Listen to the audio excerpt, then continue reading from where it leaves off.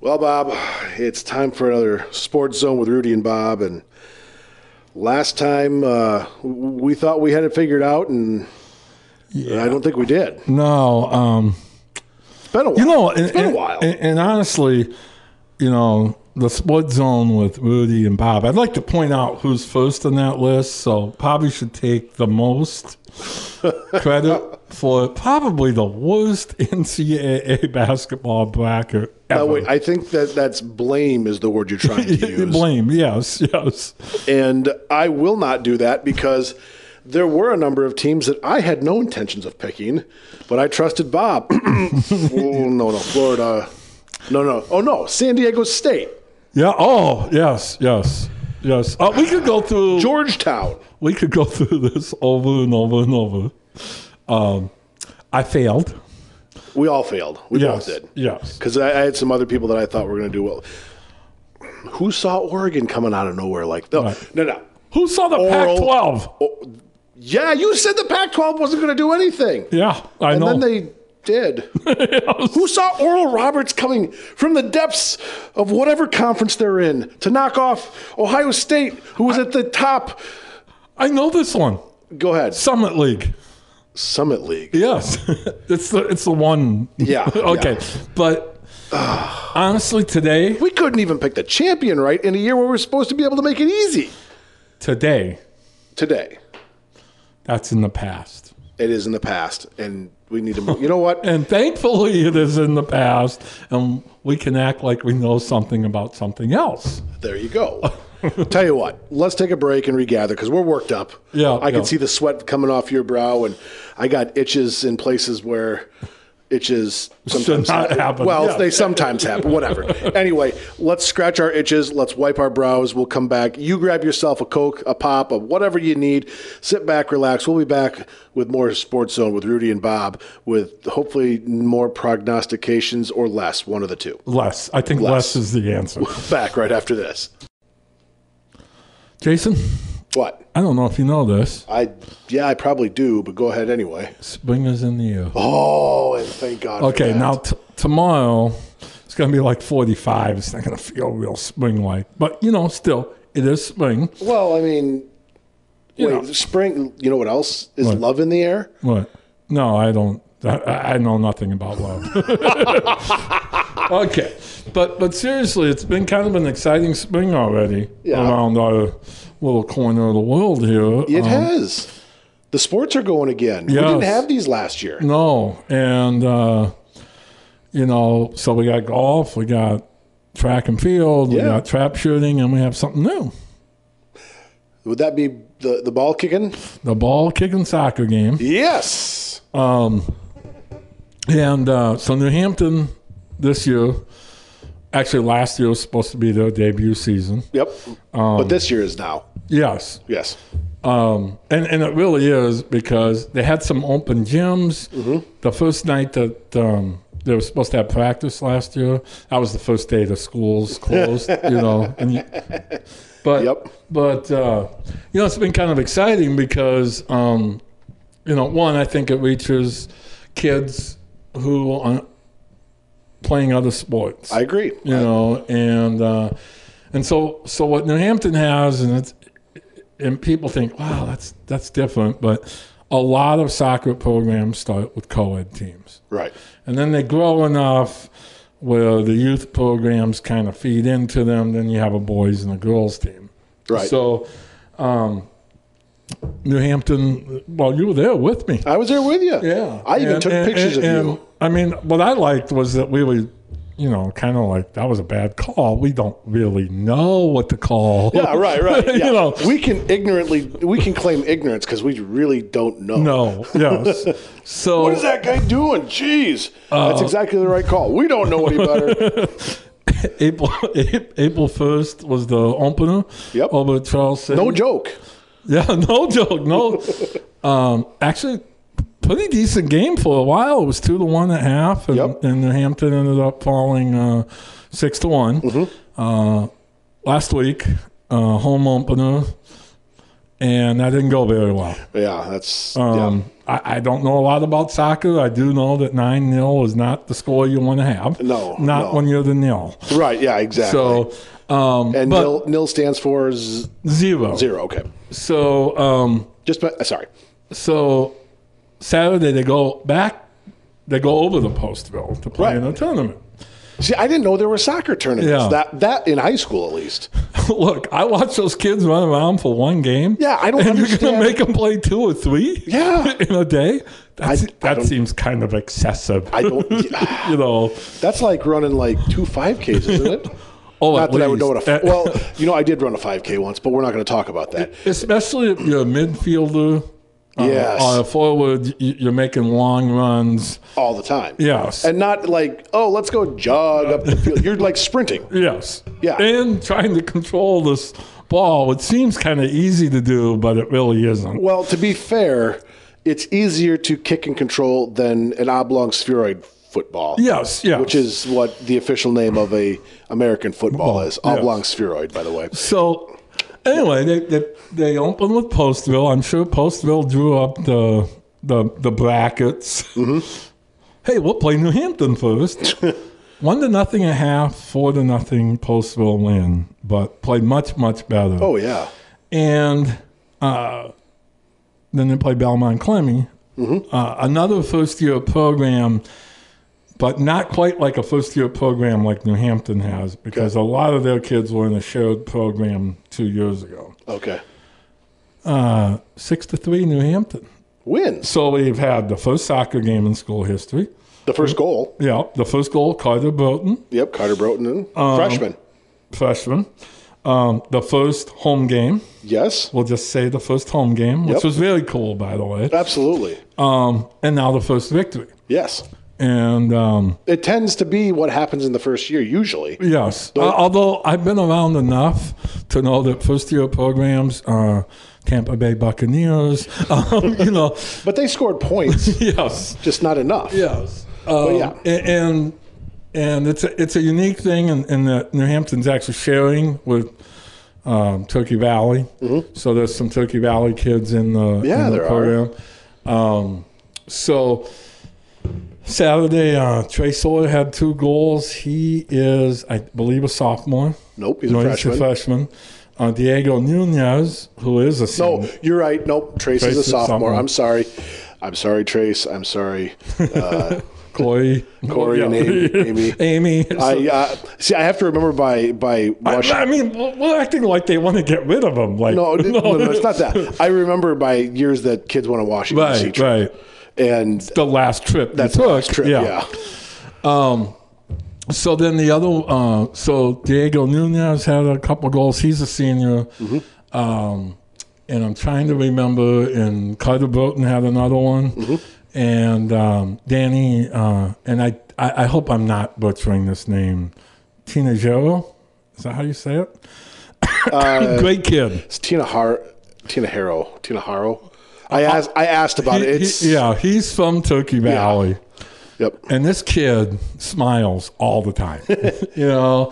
One of my favorite stories from the fall was he scored a touchdown in Turkey Valley's last game. Mm-hmm. Pretty good linebacker. And just the look on his face from the pictures that I saw were just priceless. That's awesome. So I think it's great. I do need to learn the rules. We still got to figure out what offsides is. Shannon Mace, the head coach, she has now won her first game. Yeah. And so we've gotten all that through. So I almost wonder if we shouldn't bring her in soon. Right. And she can teach it. That's what we need to do. Although she can teach us the rules. I have to be honest. Her assistant is Jeff Monteith. You and I both. I didn't say to bring Jeff in, did I? No. But Jeff harasses me when I'm on the air. But when I asked yesterday, I met the bus on Saturday. I met the bus when they got back. Okay, explain offsides to me. Oh, you did ask? Yes. Now, unfortunately, I did this when Jeff was in earshot. Well, Jeff's also an official, like a registered official. Yes. So you know what Jeff says? Shannon, talk very slow, and use pictures. And it is weird because in hockey, offsides is a line. Yeah, right. A real line, a blue line. The blue line. Right. Can't be past that unless the puck's there, right? Right. Yeah. In soccer, it's an imaginary line that moves with the defense, and I still don't get it. I think you can't be beyond the last defender without the ball. Right. So something like that. Right. It's really goofy. Right. In my mind. Oh, but, yeah. I'm really excited for it.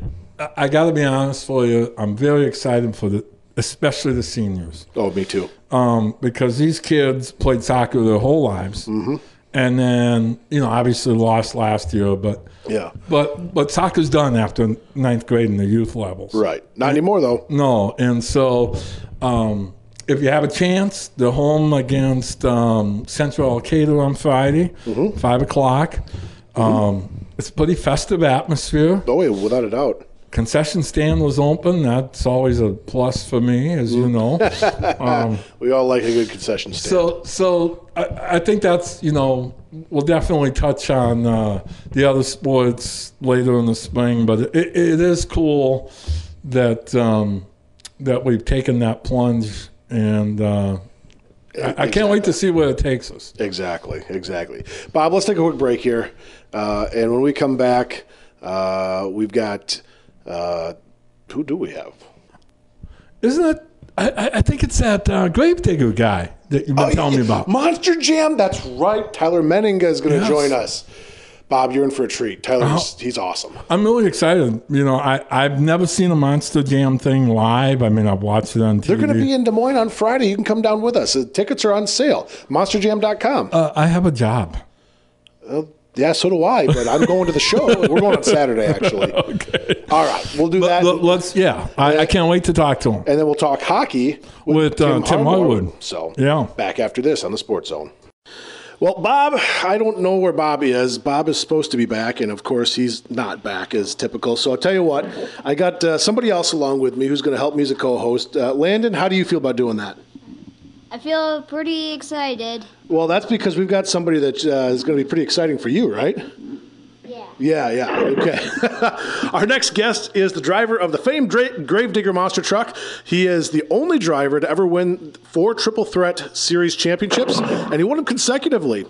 He won the award for the 2018 Arena Freestyle of the Year, and he's also a fellow Iowan hailing from Oskaloosa. Welcome to the Sports Zone, Tyler Menninga. How you guys doing, man? Thanks for having me here. I mean, I'm ecstatic about this event coming up in Des Moines, and it's been a little over a year since I've drove, so just because of the pandemic going on, so I am just super stoked to get back behind the wheel. I was going to say it's got to be. That was literally my first question, is just how excited it was to not only get back behind the wheel, but then to be able to do this in your home state. Is this the first time you've been in Iowa? No, I've actually done Cedar Rapids and Council Bluffs before, and so I've done those. And then last year I was actually supposed to do Des Moines. So the pandemic, unfortunately, didn't let that happen. But yeah, sure. By the grace of God, I mean, here we are this year doing it. So yeah, exactly. And we can't be any more excited for that. And as we talk about this Des Moines lineup. Holy cow, what a lineup you guys are bringing with you. Cole Vennard, who's been in a tear lately, and, of course, Adam Anderson coming to the Hawkeye State. Both are guys that you've worked with as part of Team Gravedigger. How much fun is it going to have those guys in Des Moines? Oh, it's going to be awesome. I'm doing a show the weekend before that with a couple other drivers, and when I seen the Des Moines lineup, I was like, man, that's going to be awesome. I think me and Cole have only done one other show besides World Finals, and then I've never done a show with Adam that wasn't a World Finals. So that'll be, you go to World Finals, there's a lot of pressure there. There's, you don't really get to see everybody that you'd want to and hang out and, get to talk with everybody because, such a chaotic schedule and everything. But Des Moines is going to be, just a good laid-back event. We're going to have a lot of fun, and it'd be really good to see those guys again, and not only that, but compete with them as well. Yeah, of course, that's coming up here in April, I believe the 16th through the 18th, 4 shows. And, Adam Anderson driving Megalodon, but he's another guy that has been in the same truck as you've been in, correct? Yeah. It's Dennis Anderson's oldest son. He started out. He drove Taz for I don't know how long it was, but I remember being a little kid and my grandpa taking me to the Monster Jam in Des Moines every year. And the first year I think that Wells Fargo was built, I think Adam drove Taz in Des Moines. So that's even just the cherry on top for me getting to do a show with him. So, yeah, it's pretty cool. So he's a Gravedigger driver now, but they're just trying to fill. Each truck's got certain demand on popularity, and Megalodon's one of those big popular demand trucks. So they wanted a really good driver behind the wheel of it right now. So they had to go with Adam. I mean, he's an awesome driver, awesome guy, and he's going to definitely put on a show for everybody. Oh, no doubt about that. And, we've seen him in Minneapolis a couple of times, my son and I, and he does a great job in the stadiums. But here's what I'm curious, and truly, particularly on the freestyle, he's obviously used to the stadiums. You've been kind of king of the arenas lately. I'm curious to see that matchup between you and him in an arena in your turf at this point. Yeah, it's going to be interesting for sure. I still think he's going to whoop me just because he's got, so many more years of experience than I do behind the wheel of a Monster Jam truck. So you never know, though. I'm really comfortable in arenas, but it's just hard to tell because, like I said, I haven't been behind the wheel for a year. So I don't know if I'm going to be rusty. I don't know if I'm going to just jump right back into the same groove that I left off in last March. Or, it's just going to be tough to tell without it. I'll just have to wait for the event to happen. That's true. Now, one more thing about Adam, and I'm only going to ask this because he's got a podcast my son and I like to listen to. He's world famous for his nacho loving. He's going to be in Iowa. Where are you going to take him to get the best Iowa nachos? I don't even know because I like nachos, but I'm not like the biggest nacho guy. So I don't know. I enjoy nachos, but him and Bryce, they like go crazy over them. I'm like, I'd rather eat like some wings or, some barbecue or something like that, Oh, there you go. Take him to a barbecue place and get barbecue nachos. There you go. Yeah. There you go. All right. And I kind of looking at your journey through Monster Jam, I'm kind of curious how a kid from Oskaloosa, Iowa ends up in Currituck, North Carolina, driving the most famous of the monster trucks. Yeah, so my dad was a part of an off-road club, and it has been for years. I believe I was maybe 2 when he joined this off-road club. It's down in right by Lavilla, Iowa. It's called Make It or Break It. And I just started going out there with him when I was probably 3 or 4 years old.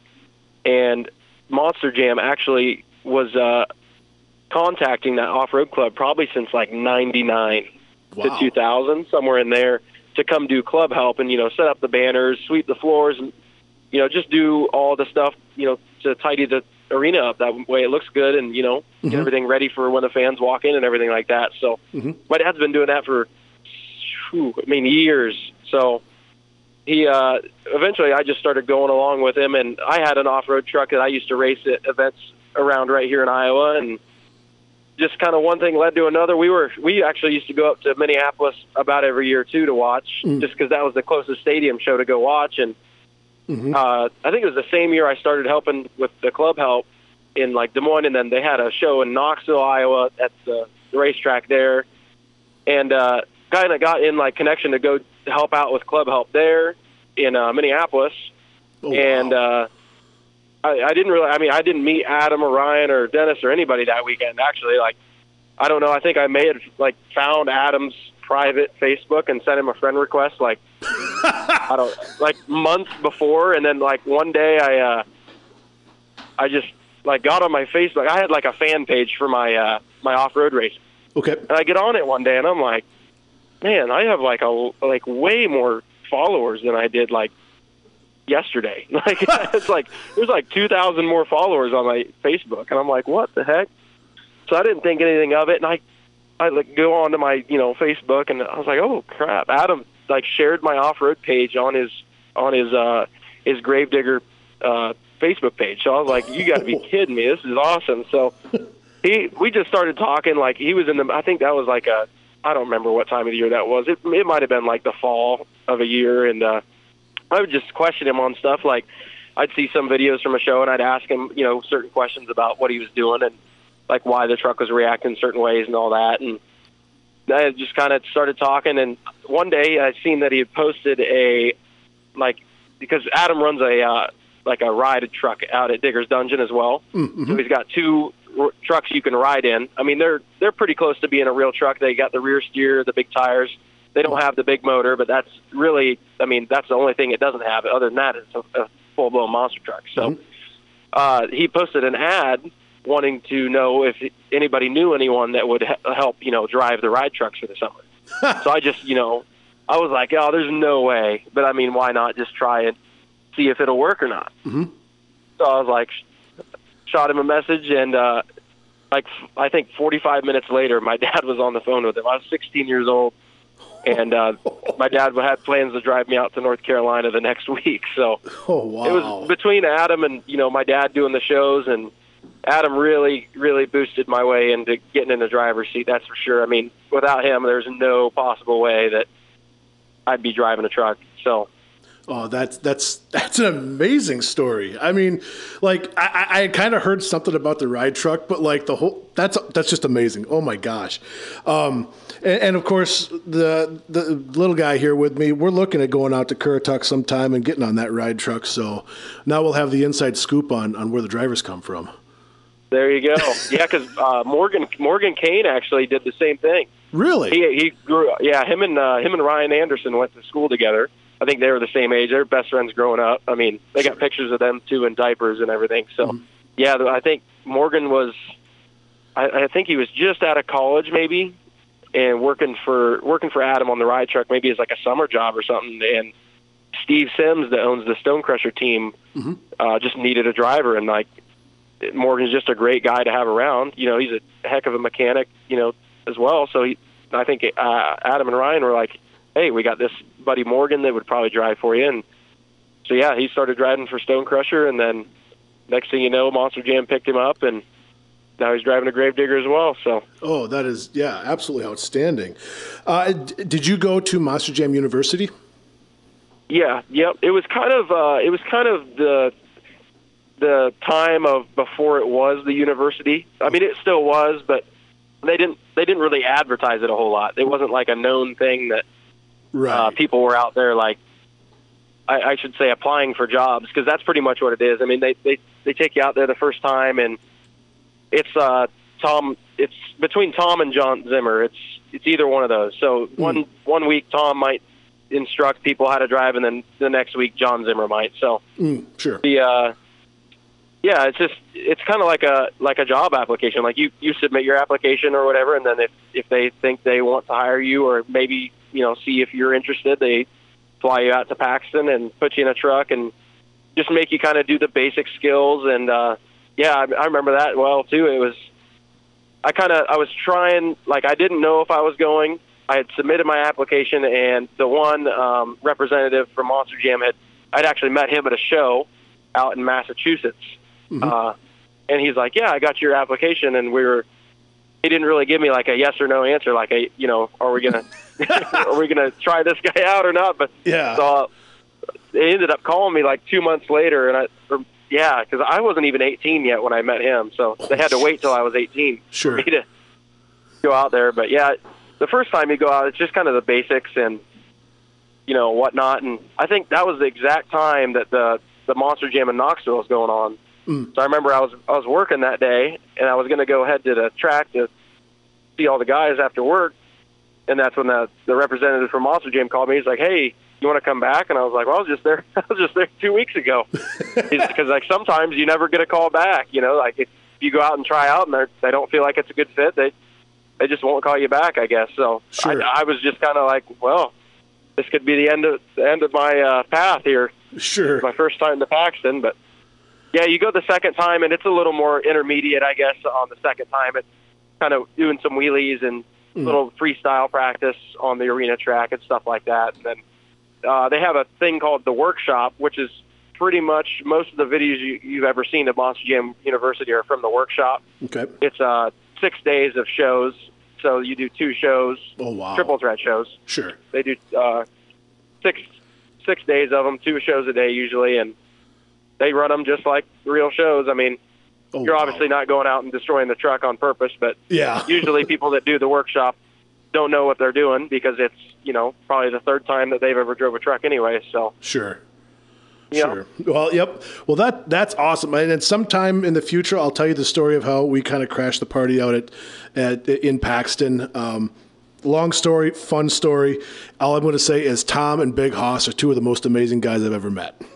Yeah, they are. They are. And Tom's awesome. When you go to Paxton, I remember if it's not a workshop because there's too many people to fit in his big Blazer, but if it's just a couple of you people, a couple of the drivers out there, he'll take you out in his Blazer and run you to the hamburger joint right there in town, and you'll have lunch with you every day or whatever. And yeah, he's awesome. Oh yeah, no doubt about that.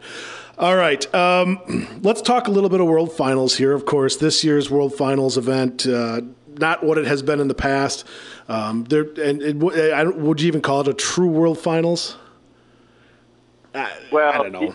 Are you talking about the 2020 or? Oh no, I was thinking. Well, no, you're right. They haven't done that yet. It's coming up. Never mind. Yeah, we haven't even done that. I'm sorry. Yeah, they didn't even have it. You're right. I forgot what month I'm in. But what I really want to go back to is Las Vegas and Lee O'Donnell when he did that first front flip.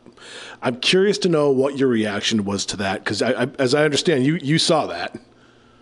Yeah, that was. I wish that, I know that there was cameras on all the drivers standing up there, and I wish that we could, I wish they would put that out. Really? Oh yeah, because we freaked out. It happened so fast, and it was so violent. We didn't know what he was going for. Like Charlie Pocken always used to do the wheelies like that, where he is in a wheelie and then hits a jump. But his angle was not the way it should have been for doing that move. Sure. But we didn't have time to talk and say that. He pulled a wheelie and I just remember thinking in my mind, I was like, wow, he's not slowing down. And then it just flips and I'm like, whoa, he's really, it just happened so quick though. Probably the fastest thing I've ever seen happen, in Monster Jam, while live watching it. It's you're like, what just happened? Oh yeah, actually landed a front flip. What? And I bet it was crazy. Well, I can only imagine the reaction after, just the shock and awe of it, so to speak. Yeah. All right. Yeah. My co-host here, Landon, you have a question you said you wanted to ask. Now is the time for you, okay, buddy? In Monster Jam, who's your biggest rivalry? My biggest rivalry?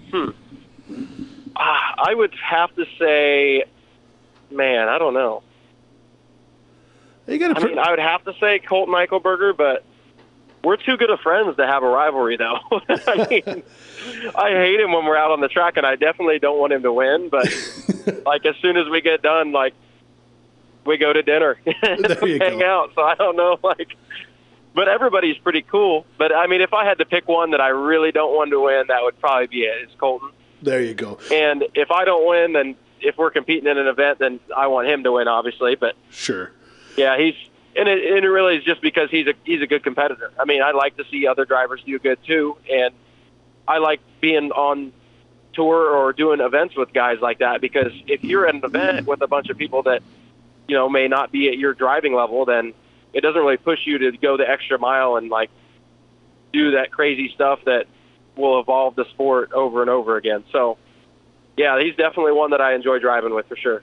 Outstanding. Does that suffice your answer or your question, Jared or Landon? Yeah, that is. Excellent. Tyler Menninga joining us here, talking Monster Jam. They're going to be in Des Moines Friday, Saturday, Sunday. 2 shows Saturday, and I think maybe 2 shows Sunday. Maybe not. Either way, Friday, Saturday, Sunday, April 16th, 17th, and 18th at the Well, and Tyler's going to be there. Tyler, thank you so much for joining us. Yeah, no, man. Thanks for having me. I am, like I said, I am stoked for Des Moines.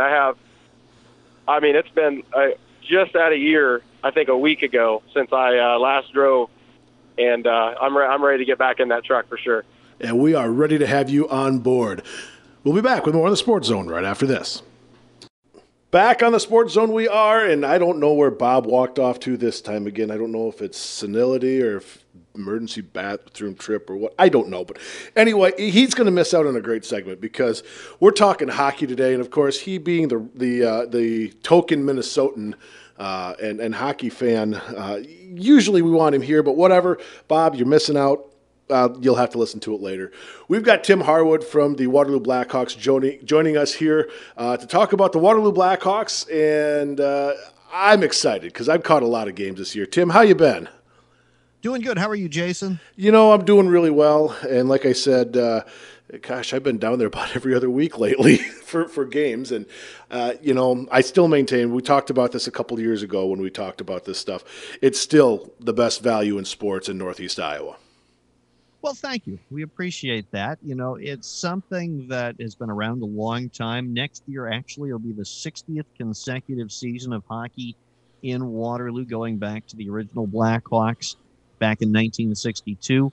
And so it's something that over time, a lot of people have tried out, given a chance, maybe not sure what they were going to see, but a lot of people have found something that they enjoy about the game. And, at this point, after 60 years, we've got parents who brought their kids, and now probably on to at least a fourth generation of families that have been coming out to see Blackhawks hockey. So it's really a neat thing that people don't necessarily associate with Iowa, but that's been an important part of the sports landscape in the Cedar Valley. Yeah, without a doubt. And, I don't know hockey well. I've learned a lot by going to watch and whatnot and do just a little bit of internet research, but they still talk about slashing, and I still am not entirely sure what that is. But, you don't have to know a lot to recognize great effort and exciting action on the ice. So, you don't have to know hockey to be able to have fun at a Blackhawks game. It helps, don't get me wrong. And I've said I think that the game is as simple or as complicated as you want to make it as a fan. If you want to keep it at the puck goes across the goal line and your team has scored or the other team has scored, and don't want to get too much deeper than that, you can still have a good time, like you said. There are a lot of different rules that are part of the game that really I don't think are tremendously challenging, but if you don't have somebody there who's able to coach you along, it may take a little time to pick up, but not terribly long either. And the excitement, the speed of the game, I think will make it worthwhile even while you're learning some of those finer points. Yeah, no doubt. So let's start. I really want to talk about the USHL because I get family and friends that have heard that we're going to these games and who haven't necessarily been there, but they're kind of curious.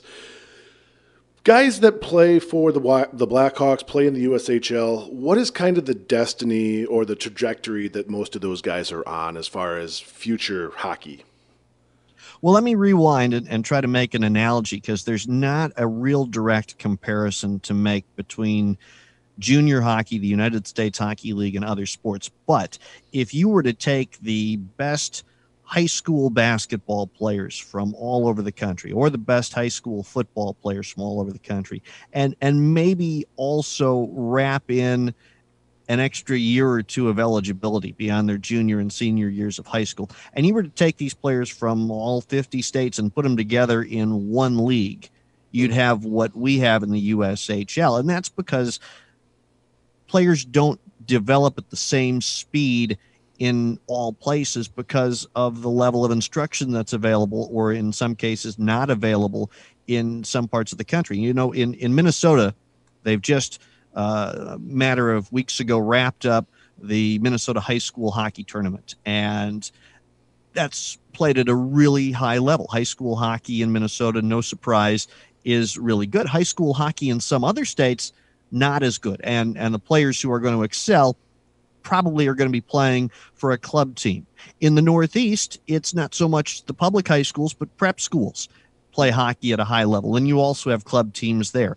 And so because there's not a lot of uniformity in the level of play or the type of environment that players are playing in, college scouts, NHL scouts really benefit from a league like the United States Hockey League because they get to see everybody on a relatively even playing field and assess a player who, maybe is scoring 100 goals in a 30 or 40 or 50 game season that is against inferior competition. Now you see that player and see what he can do against players that are as good or better than he is. And so that's what you have in the USHL for the Blackhawks and for the other teams that are in the league. It's a level playing field to make those type of assessments and judgments for the people who are gonna perhaps give a player a chance for the 4 years that they're in college or the career that they might have beyond that in professional hockey. So Blackhawks players range from 16 to 20 years old. They all maintain their amateur status so they can go on and play college hockey. A lot of Blackhawks have found a lot of success at that level, and more players also, and this is a trend for all college hockey for the entire USHL, not just for Waterloo, but an increasing number of players going that path instead of some of the other historic options that have been available to find their way into the National Hockey League. It's a good value proposition for the NHL to pick a guy who's going to be a Blackhawk or who has been a Blackhawk, who then is going to go on to college and continue to develop, get bigger and stronger for 3-4 years. And rather than paying him to play in the American Hockey League or at a minor league level while he's developing, the NHL gets to watch and gets to make some further assessments about that player over 3 or 4 years with no risk involved. So it's really becoming a popular way for players to get to the NHL, and a lot of guys have been doing that. And now the Blackhawks this season, the number's about a dozen former players actively in the NHL this year that have played at least one game. Wow. It just goes to show the level of hockey that's being played when you come on out, when you come on into Young Arena, you're going to see some pretty high level hockey.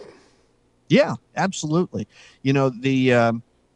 The Blackhawks have had at least one player drafted that either was on the team or that was coming into the organization every year going back to, I believe, 2006. Holy cow. So it's good hockey, and it's players that have a lot to play for because, everybody who comes into Waterloo knows that there's that potential to play in front of NHL scouts and make an impression.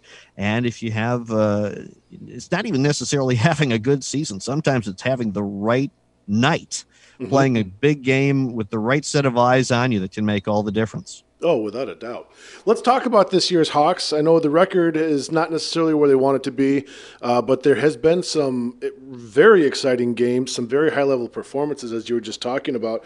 My kids and I were lucky enough to catch a couple of those, including a game against the Chicago Steel here not too long ago, where I know they trailed by 3 going into the third period, or in the third period, I should say, and came back to win the darn thing in overtime. Who's been real good this season? Well, that game against Chicago really stands out. The Steel. I know you want to talk about Blackhawks who have been good this season, but Chicago's been the best team in the USHL in terms of the standings. They have the league's top, I believe, 4 scorers. Oh, I believe it too. A ton of prospects for the NHL draft, some guys that have already been drafted. And so that was a terrific performance for the Blackhawks that night to come from behind in that effort. You look at the Blackhawks this season, and when it comes to players who've produced, Max Sasson is right near the top of the list. He came to the Blackhawks through the misfortune of the Cedar Rapids Rough Riders. He was supposed to be a third-year veteran forward for Cedar Rapids this year, but they could not take the ice because of the damage to their building, Cedar Rapids Ice Arena, because of the derecho last August. So all of their players were farmed out to other USHL teams in a dispersal draft, and Max didn't have to go far, ended up just coming up the corridor to Waterloo, and now has been the team's leading scorer this season. At one point, he had a 12-game point streak that just ended not that long ago, and has given the Hawks some experience. He's actually near the top of the league in shorthanded goals, a pretty remarkable stat, and will go on to college next year. He knows that as a 20-year-old that he'll be playing his final junior hockey games in the days and weeks ahead. And we're hoping for good things for Max as he goes on to Western Michigan. You know, some of the other Blackhawks who have played well this season, Wyatt Shingothi's had not quite the year I think he hoped for as a third-year guy in his own right. He's dealt with some injuries, been off the ice a little bit, but his year began when he was drafted by the Toronto Maple Leafs back in October, and so some excitement there for him. And boy, when I think about some of the other guys, Owen Ozar is a really talented player who came to the Blackhawks this season after playing junior hockey in Canada for the prior couple of years of his career, and I think has done well for the Hawks as a player who you look at, and he doesn't have some of the size that some skaters do, but very capable, very good playmaker, creating a lot of opportunities for his teammates, and a guy who plays in all aspects of the game. He's a even strength player, obviously, but also used on both the power play and the penalty kill for Waterloo. Yeah, no doubt. Names. It's fun because, like I said, I didn't know a ton about hockey coming into this, but those are names I recognize all of them, and partially because they get said a lot at the games for good reason as they make plays. You know, it's been amazing to watch those guys, and I think Sasson scored. I don't think he was in the lineup the last couple of games I was at, but I think he scored in the other ones. I know he was in the pregame when they asked the kid who's going to score. He's a pretty good bet to make. You know, goalie play, I got to talk a little about Emmett Crotto just because he was so awesome to us. You know, that guy, if nothing else, he's going to put on a show when he's in the net. And, you know, what I think he just turned 17, I think, just recently, out of Canada. What does his prospects look like with the Blackhawks here? Of course, they've got 3 or 4 goaltenders on the roster, but as Emmett comes through, what are his prospects, do you think? You know, Emmett was one of the youngest players on the team when the season began. You're right, he did come out of Canada, out of Bonnyville, Alberta, but actually played last year in Ontario, California in midget hockey. And so the Blackhawks had a chance to get a look at him when he was there. And certainly the youngest goaltender on the Blackhawks roster, so all signs would suggest that he'll be back for a second season in Waterloo next year. He didn't play his first Blackhawks game until the first full week of January and came on in relief in a game that was not unlike that Chicago matchup that we talked about earlier. The Hawks were on the road. They were in Sioux Falls taking on the Stampede. They were down in that game. I think it was as much as 4 at one point. Certainly it was a 3-goal deficit at minimum back on January the 9th. And Emmett came in and worked through that despite the deficit and gave the Hawks a chance. And they supported him by stacking up a big comeback in the late second and third periods and picked up a 6-4 win. So he battled for them. They battled for him. And that's kind of how it's gone for Emmett this season in the games that he's played. You know, if you look at a goaltender, especially a young goaltender, top of the list of things that you want to see is that he gives your chance a team to win. And more often than not, Emmett's been able to do that for the Blackhawks, whether that's been getting a starter or coming on in relief.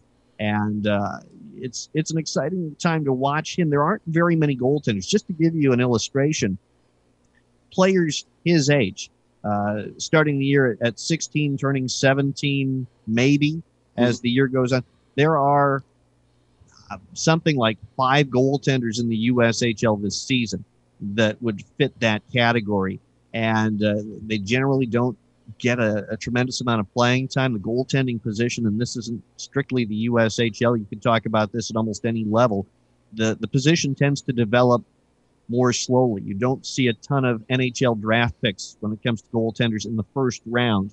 You don't see very many 19, 20, 21-year-old NHL goaltenders at all because the general philosophy is that just learning the position, learning the intricacies of it, gaining the maturity to play the position at any level, but certainly more so as you get higher on the pyramid. It takes time. And so to be where he is right now, he is, I would say, ahead of the curve for goaltending development. And next year, whatever his circumstances, I have to think that there are some NHL scouts that have seen him this year who are going to be tracking him closely, because he's not eligible to be drafted in July this year. You have to meet a certain age threshold. He won't be old enough because his birthday is in December. And so he's eligible for the 2022 NHL draft. And right now, I think he's done everything that he can do to make himself a player on the radar of those scouts and those decision makers. And that's on a personal level, that's awesome to hear, because he was so good to my two kids. And that's a story we'll get into another time. I've told it a couple different times to a number of different people, but that's one that, me personally, I'm going to follow that kid's career. I cannot wait to see where that goes. But speaking of careers, and we're running a little short on time here, but I do have one thing I want to talk about with you, because I think it's really, really neat. We were talking about how most of these young men are going to probably go on to play some college hockey. And we've got some Blackhawks that are still playing, or just got done playing in the Frozen Four. Hunter Lellig is a name that I know pops up. St. Cloud State, maybe? Hunter is at Minnesota Duluth. Duluth, there we go. I was close. I knew it was up there north of the city somewhere. It was one of those two. Who are some of the other Hawks that are that had the opportunity to play in the Frozen Four? Of course, the college hockey tournament. Well, the Blackhawks and Minnesota Duluth have really had a remarkable relationship, and just to take it even a step back, Minnesota Duluth in general has done some remarkable things these last several years. Over the last 4 years, if we throw out 2020 when there was no Frozen Four, over the last 4 years where there has been a college hockey tournament and a Frozen Four, Minnesota Duluth has been in it every year, which is just remarkable. And it's been great for the Waterloo Blackhawks, because Waterloo has sent a ton of players to UMD. Players that come to mind include, Mikey Anderson, who won a couple of national championships in that time, and now he's in his first full season with the LA Kings and playing tremendously well there with the Kings. Dylan Sandberg was a player who was in Waterloo relatively briefly, but then went on to UMD and had success as part of their national championship teams, and now he's in the Winnipeg Jets organization. Peter Krieger was here in Waterloo and won an Anderson Cup with the Blackhawks for the league's regular season championship back in 2013-14. Went to a different school initially and then transferred to Minnesota Duluth, and now he's in pro hockey as well. And it's a really long list, but this season the group included Nick Swaney, a senior with the Bulldogs, who's been to the Frozen Four all 4 years that he's been in college. He's a Minnesota showing my age, Minnesota Wild draft pick, and Jackson Cates as well, and Hunter Lellig, who you mentioned, who is a terrific story from our little corner of the hockey world, because he originally started playing in Waterloo's youth hockey program, went off for a couple of years and played midget hockey in the Chicago area, then came back and was a Blackhawk for a season, and then got the chance to go on to UMD. So really, really terrific story with the Blackhawks and Minnesota Duluth over the seasons. And Kyler Clevitt, who's a Blackhawk currently, scheduled to go to UMD next year. Looking at other players in the Frozen Four this year, Bobby Trevino is another one that stands out.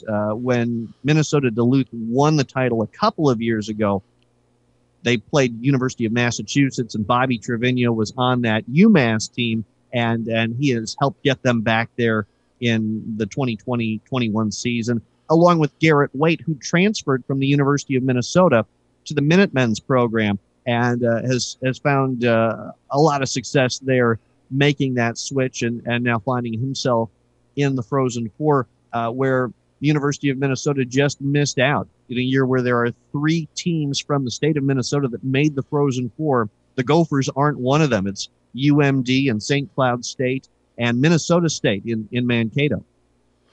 Yeah, and it goes to show the high level hockey that we're seeing here in Waterloo and what that translates into, and like you said, we're seeing guys go into the league. We're seeing them in the National Hockey League, and again, the Frozen Four has become one of the most exciting national tournaments, I think. Obviously the basketball tournament gets its due, but I think if you talk to people in the North who really watch that Frozen Four hockey tournament, they really, really enjoy it. Well, let me tell you, for those that don't follow college hockey, I know that the NCAA national semifinal game between UCLA and Gonzaga was a classic, and we all enjoyed watching that one. I'm really fortunate, I feel like, to have gotten the chance to see the overtime in that one and to listen to the end of it as I was coming home from the Blackhawks game that night. What a finish. But Minnesota Duluth, to get to the Frozen Four, had to win a 5 overtime game. And just right. Wild. They essentially played 2.5 games to get to this Frozen Four stage that they made it to. So, if you love excitement of college sports, and you can't beat college hockey, because at least when you get to the NCAA tournament, you have those situations that are like the Stanley Cup playoffs. They're going to play till there's a winner. Mm-hmm. And nothing quite like it. Yeah, exactly. Now, I would be remiss if, for Bob's sake, who still isn't here, whatever, if I didn't mention Minnesota State Mankato. He is a Mavericks graduate, and they made the Frozen Four this year. I don't think there's any Waterloo Blackhawks with them, but I know there's some guys out of the USHL that were with them. So I had to, at the very least, mention the name. I don't really know where to go with that, but well, I let me help you, Jason. So we have a tie with Minnesota State Mankato, I should say. Our trainer, longtime Blackhawks trainer Todd Klein, who's been with the organization for nearly 3 decades now, is a Mankato graduate, and so he has followed the program for a long time from when he was going to school there, and I know that he was excited to see the Mavericks get there, because this is their first bite at the apple in the NCAA Frozen Four. And then the head coach of the Mavericks is Mike Hastings, who for a long time was a USHL coach with the Omaha Lancers. Actually, when he left Omaha to go to the NCAA, he was the most successful coach by total regular season wins in USHL history, and held that until Blackhawks head coach P.K. O'Handley moved past him in 2014. So those are the ties I think we could make to the Mavericks. Oh, Bob will appreciate that. So there you go, Bob. We didn't forget about you. Tim Hardwood joining us here from the Waterloo Blackhawks. Thank you so much for your time. This was awesome. Thank you, Jason. And we still have a couple games left on the home schedule, so we'll hope that if folks haven't come out for a Blackhawks game, the atmosphere isn't quite what you would normally expect due to social distancing and the COVID precautions that we're taking at the arena. But I do hope that whether it's the end of this season or into the season that'll follow next fall, that folks who haven't been out will come out and give hockey a chance and cheer on the Hawks and learn a little bit about the game, even if it's just watching the puck go across the goal line. Yeah, exactly. And I can attest that, yeah, sure, there's a little bit of a change, but it's still an intense game. It's still fun. It's still worth your time, and there's still a couple weekends to catch some Friday or Saturday night games down at the Young Arena. Thank you again, Tim. Much appreciated. Thanks, Jason. We'll be back right after this to wrap things up. Back we are to wrap things up, and oh my gosh, Bob Fensky in the flesh. You're here. Where were you? Okay, so I stepped outside just for a moment. I know that, but we had 2 amazing interviews. This guy comes by. Okay. Yeah. And he starts screaming. I can't believe you didn't hear come and save me. Well, he started berating me. Why? Because he took our Final Four bracket and entered like 300 pools. Clearly somebody wasn't smart enough to realize it was us. Yes. And I mean, I literally just got rid of him. I mean, the guy just would not. I mean, he took all his life savings out of the bank. Clearly, this is why you don't take our advice. Well, but not only that, but we had disclaimers throughout that show. And let's face it, Bob. So was that? How many times have you lost the Bull Pick'ems? Okay, but I'm on a 2-year winning streak. I'd like to remind you. So if you want to make fun of me, that's fine. But then you're really making fun of yourself. But I'm sorry I missed it. Were they good guys? Yes. We talked about hockey without you. And Monster Jam. Okay, so you can still go to the Monster Jam show this Friday, Saturday, Sunday. MonsterJam.com to get tickets. Okay, but here's the deal. I wasn't probably going to contribute a lot of, intelligent questions. Well, that may be. You can also pick up hockey tickets for the Waterloo Blackhawks. But WaterlooBlackhawks.com. But I am the Minnesotan here. Where were you? Again, I thought you were used to losing with being from Minnesota. Right, yes. So anyway, long story short is, one more time, if we ever do like a pool bracket, bowl, pick'em, fast food restaurants, we're good with the fast food. Best Christmas movies, hotels, whatever we do. Yes. Okay. Mm-hmm. Please do not take your life savings out of the bank and bet it all on what we say. But seriously, I can't wait. I promise I will not step outside for the next show. Good, because I'm probably going to try to get Brian Geldmacher next time. Oh, that would be fun. I know. But hopefully the Blues are out of the playoffs by then. But that's neither here nor there. Either way, I'm sure you can exchange some stuff with him. Okay. Some jabs or other, pokes. Jabs. Yes. Or, So, but, we should probably call it a wrap. Okay. And I still want half to pay because I know I wasn't here for half the show, but I was really dealing with a show issue. Whatever you got to tell yourself to sleep at night, Bob. Okay, yes. I suppose we better thank a few people. Obviously, our guests, and I'll do that because I was here and you weren't. Yes. Tyler Menninga and Tim Hardwood. Thank you. Tim Hardwood from the Waterloo Blackhawks. Thank you so much for joining us. And both guys, I'm very sorry I wasn't here. We should thank our sponsors. Yeah, they're great. They help us. I mean, they're there for us each and every week. And, of course, we got to thank you for tuning in and listening to this three-week circus. Without you, we'd just be talking to ourselves. Have a good one. We'll be back in 2 weeks, Bob. Okay, can't wait. Sounds good.